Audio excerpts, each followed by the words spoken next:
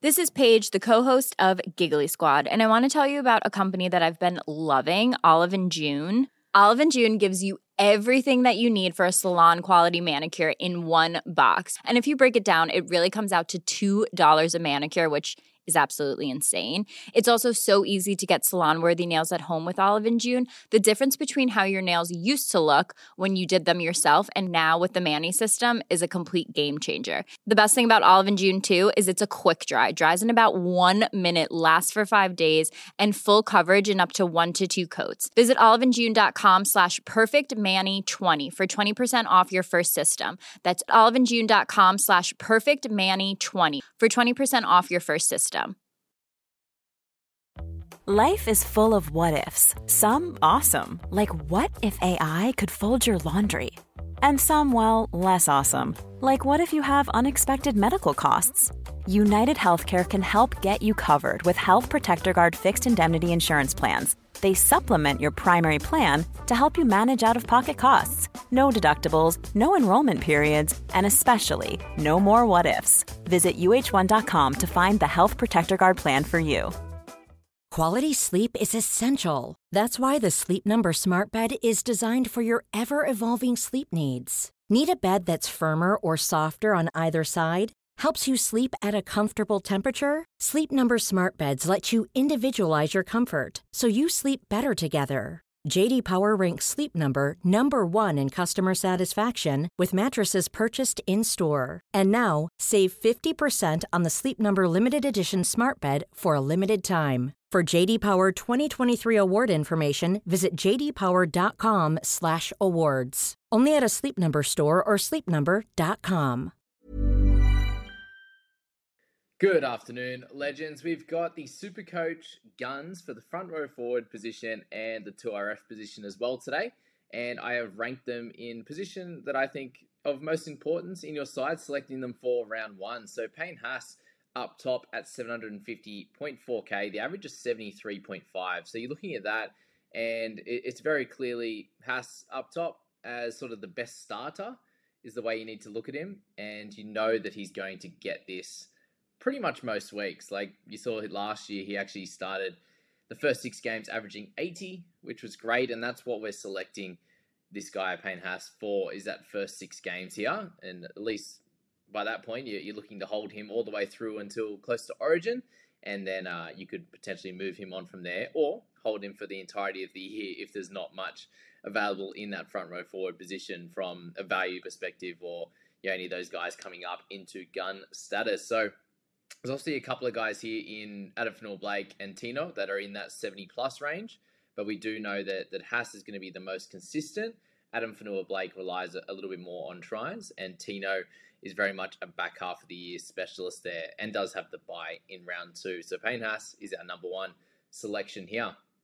Just sneaking into the gun category is Ruben Cotter in this one. So I picked a little bit above a 50 average was going to be my cutoff for this one in the front row forward, given it's a fairly lowly position. So with Ruben, he's fairly cheap, obviously, at 540 with some bounce back potential for sure. So he averaged 59 last season in 2022, and his minutes were all over the shop. So the big question here is, will the stars align? Can it all work together? Can he get those minutes in check on a regular basis? And can he get his PPM up? Because that was the worst part of last year, was that he was still getting some decent minutes, but his PPM went down. And there were still games where he played some lower minutes as well. So if he can get both of those together, given his dual position as well, and one of not many players in this front row forward position, until round 1 teams are announced, and we might get a couple more. But until then, he is that more mid-range guy, him and also Jack DeBellin, that are dual position between the front row and also the second row. So Ruben Cotter, an interesting one at that. I don't think you're going to lose out on Cotter. And he, out of all these guys here, has some potential for some value to be made on him. So that's Ruben. Tino, he's a 791, so he had an absolute banger of a second half of the season, dominating there, scoring it. I ended up scoring 6 tries in total. He's very expensive at this point, so I think you got to wait for the drop. The buy in round 2, you don't really want your best front row forward. You're going to have, being out in round 2, you're going to have to play him. So you're going to have to play one of your bench guys, which, we are unsure currently if they're going to be any good for your sides at this point. So that's Tino with that one. Adam Fanua-Blake, so he's at 740k, which is pretty expensive as well. The 72.5, we spoke about him, was a bit of a breakout season for him. Scored lots of tries, very close to that 10 mark, and no upside on him. So I think you can avoid Adam Fanua-Blake to kick things off here. Just there's a chance that he averages somewhere in the mid to high 60s, and also a couple of these other guys will probably average higher and are a similar price in Payne Haas. So that's that for him. Jack de Belin, probably a little bit less upside than that of Ruben Cotter, and a little bit more expensive at 40k extra. So that's why he's down here in number 5. But has the 2RF dual as well, like we said. He's likely to be a sort of 60 to 63 average guy. If you take out his bench games, that's what he was scoring there. But we are unsure currently of what minutes are going to look like with Shane Flanagan, with him at 13. And I was listening to a podcast yesterday and with Guru, I think, and he was listening to Flanagan. This is some serious insight and listening skills, but he was listening to one of the games where Shane Flanagan was in commentary, and they said he was saying that I just feel like Jabelin's playing too many minutes.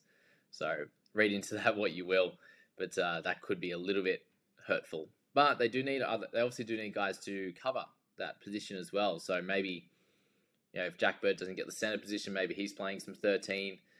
There's a few other guys that they could come in and play that as well, but no real clear standouts. When you got Harm Saleh in there, you got Blake Laurie in the middle there.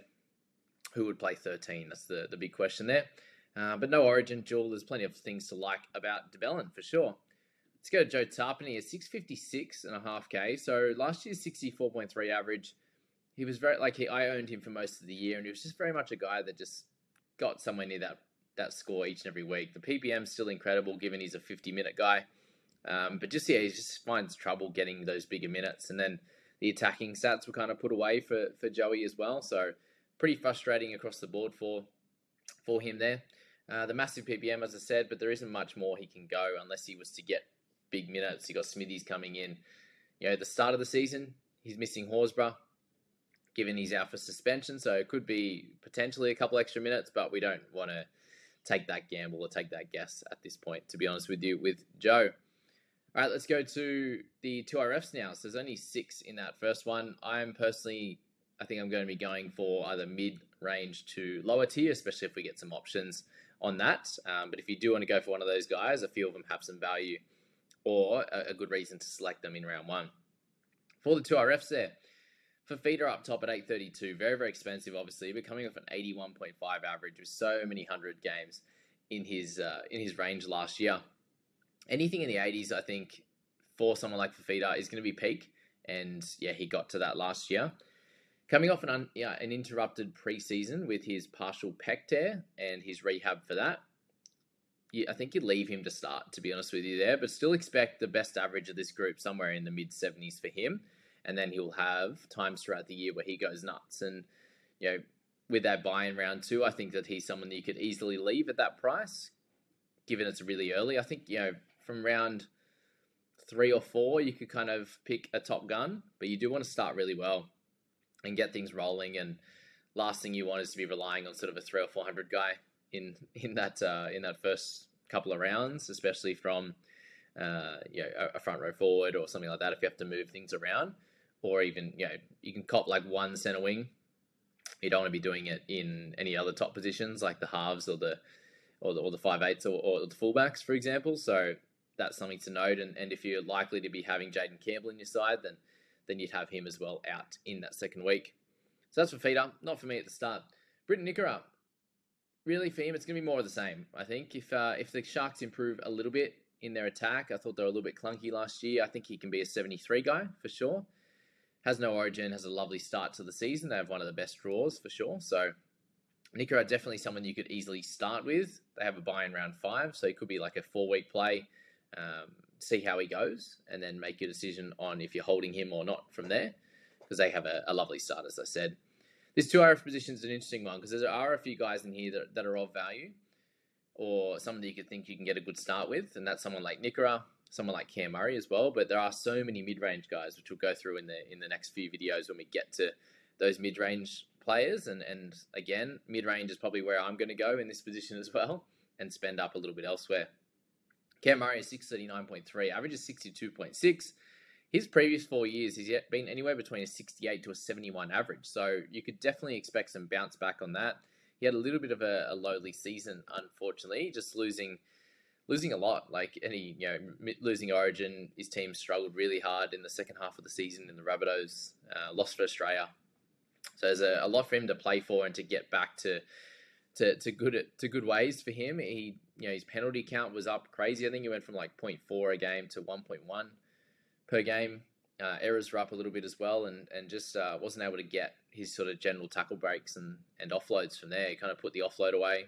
Bit of a strange season for Murray, and he could definitely bounce back with all those stats for sure. Back to the mean, that is. Hopgood, 748, average of 73.3. So he had, close to the best season in the 2RF, obviously second to that of Tino, who's dual position, and then Fafita as well. So he's third in that list. But at the moment, I just think he's slightly overpriced.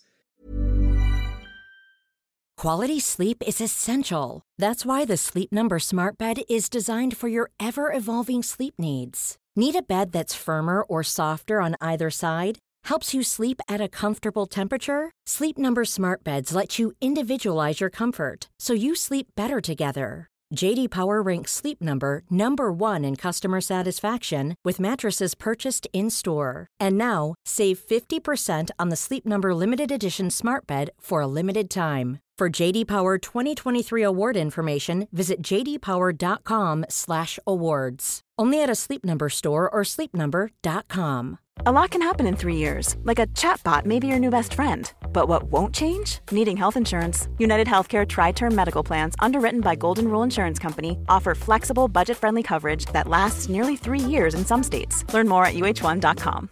I think the minutes will drop a little bit with their Eels being back fully on deck, and with the lack of injuries coming into the season. I still think he's top tier, but yeah, it's a bit of an interesting one. I think we need to see him drop first, and then we could have a look at him at a later date. Potentially, if he doesn't make Origin, he could be a guy through that middle, I think.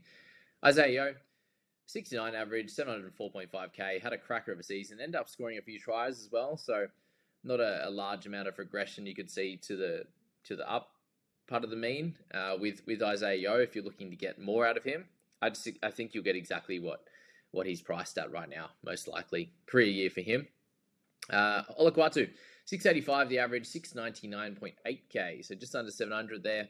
I just don't see him going above this average, and probably only for stretches of games. If Manly are hot there, will he do something crazy? And that 177 at the end of the season, with that paired with the 100 or 90 odd, has ruined his price, unfortunately. If he was somewhere around the 64 mark and about 650k, then you could probably look at him, but I just don't see him scoring over 70 on a regular basis throughout the first sort of 10 rounds or so, because that's probably how long you'd look to keep him, unless he was absolutely killing it. And if he was, then you're sweet. But I do see it as a pretty big risk to start with him, given that he's likely to be a mid-60s to lower 60s guy for a lot of the season, and he'll have his little stretches there. Number 7 is Isaiah Papali'i. So the reason he is this low, given how I'm going to speak about him now, is because of the round 1 bye. I find it very, very difficult to start with any decent price players that have a bye in round 1, and we're not sure which side he's going to play on. There's a few things there.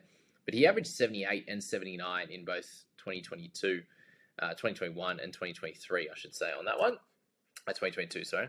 And with him, the new halves combination, does he get a little bit extra ball? Does he get better ball? There's a few question marks there, and I think that it can't get any worse than last year, to be honest with you. We're going to have to find out in round 2. So I think he's a potential bounce back gun for sure. I just don't think he got good enough ball, either close to the line or in general. A lot of times it was kind of like lucky that the ball came out to him, rather than like, oh, we're trying to get him good footy and get him one-on-one with their halfback or whatever it was. So that's that for him there. Moving on to Eli Katoa at 656k, the 64 average. So he had a very, very up and down year.